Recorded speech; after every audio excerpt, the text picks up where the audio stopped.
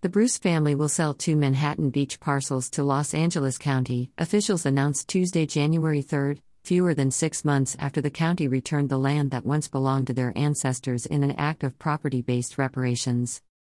George Fathery III, the Bruce family's attorney, who negotiated the transfer, announced the family's decision to sell the beachfront land during a KBLA radio interview on Tuesday morning. County Supervisor Janice Hahn then confirmed the upcoming sale, which must occur by the end of the month. The Bruces formally received the deed to the 2 parcels on July 20, more than 90 years after Manhattan Beach used eminent domain to take the land from the family's ancestors for racially motivated reasons. Willa and Charles Bruce, who were black, were the original owners and operated a seaside lodge for African Americans. That land currently has a county lifeguard station on it. The county has a 2-year lease with the Bruces, with the former paying the latter $413,000 annually. Willa and Charles Bruce's heirs sent the county notice of the sale at the end of last week, Fathery said by phone Tuesday, and the sale must occur within 30 days from then. Initially, under that agreement, the Bruce family could sell the parcels to the county once the lease ended for $20 million. The price, however, still stands. "My clients were essentially robbed of their birthright. They should have grown up as part of a hospitality dynasty like the Hiltons," Fathery said in the radio interview. "The ability to sell the property and invest the funds presents an opportunity for my clients to get a glimpse of that legacy that was theirs." The family has already informed the county that it wants to sell the property, according to Hahn, who spearheaded the legislative effort to return the land to the Bruces. The seizure of Bruce's Beach nearly a century ago was an injustice inflicted upon not just Willa and Charles Bruce, Hahn said in a Tuesday statement, but generations of their descendants who almost certainly would have been millionaires. The land, bordered by 26th and 27th Streets, and Manhattan Avenue in the Strand, once housed Bruce's Beach Lodge, a seaside resort owned by and operated for black people as a recreational haven during the early 20th century, a time when African Americans lacked access to the coast. But Manhattan Beach used eminent domain to take control of the land, along with other nearby properties, in the late 1920s. The city's eminent domain effort, historical records show, was motivated by a desire to force black people out of Manhattan Beach.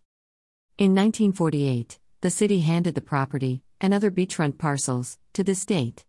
California, in turn, gave the land to LA County in 1995, on the condition that officials didn't transfer control to anyone else. In 2020, Bruce's Beach Park, near the site of the former lodge, hosted a Juneteenth celebration. That celebration, amid a national uprising calling for police reform and an end to systemic racism in the wake of George Floyd's murder by Minneapolis police, brought attention to the racism that stripped the Bruce family of its property. A movement to return the land followed. In 2021, State Senate Bill 796 removed the deed restrictions that prevented the county from transferring the property back to the Bruces.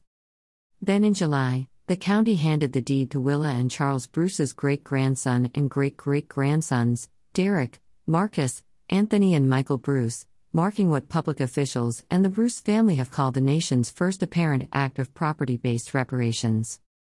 Although renewing the $30,000 per month lease with the county at the end of the 2 years may sound like a better deal than one $20 million sale, Fathery said, the rent payments may also not be enough.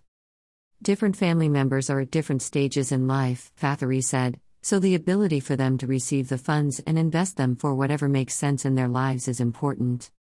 Talk show host Tavis Smiley, who interviewed Fathery on Tuesday, said that he feels the decision to sell is an unexpected U-turn, given that there are countless instances of government agencies in America stealing and destroying black-owned land. Black people cannot afford to give away land, Smiley said.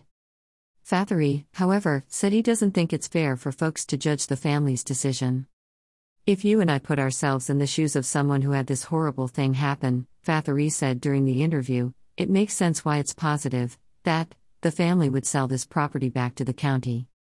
State Senator Stephen Bradford DeGardina, who authored SB 796, backed the Bruce family's decision in a statement Tuesday, and highlighted the complex process required before the heirs could develop the land.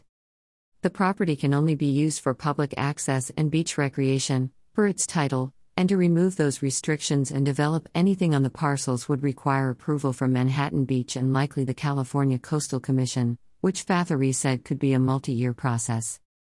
In no way does selling the property diminish the powerful example that the return of Bruce's Beach represents in America, Bradford said in his statement. They were able to reclaim what was rightfully theirs. Fathery, in his radio interview, elaborated on the uncertainties the heirs would face if they held on to the property. You've got further uncertainty about can this be developed and what can this be developed into, the nightmare about what happened to your great-grandparents and could that happen again, Fathery said. You put those factors together and it doesn't sound shocking that folks would want to turn around, sell and invest in ways that make sense for themselves. Hahn echoed that. This fight has always been about what is best for the Bruce family, Hahn said in her statement, and they feel what is best for them is selling this property back to the county for nearly $20 million and finally rebuilding the generational wealth they were denied for nearly a century. This is what reparations look like, she added, and it is a model that I hope governments across the country will follow.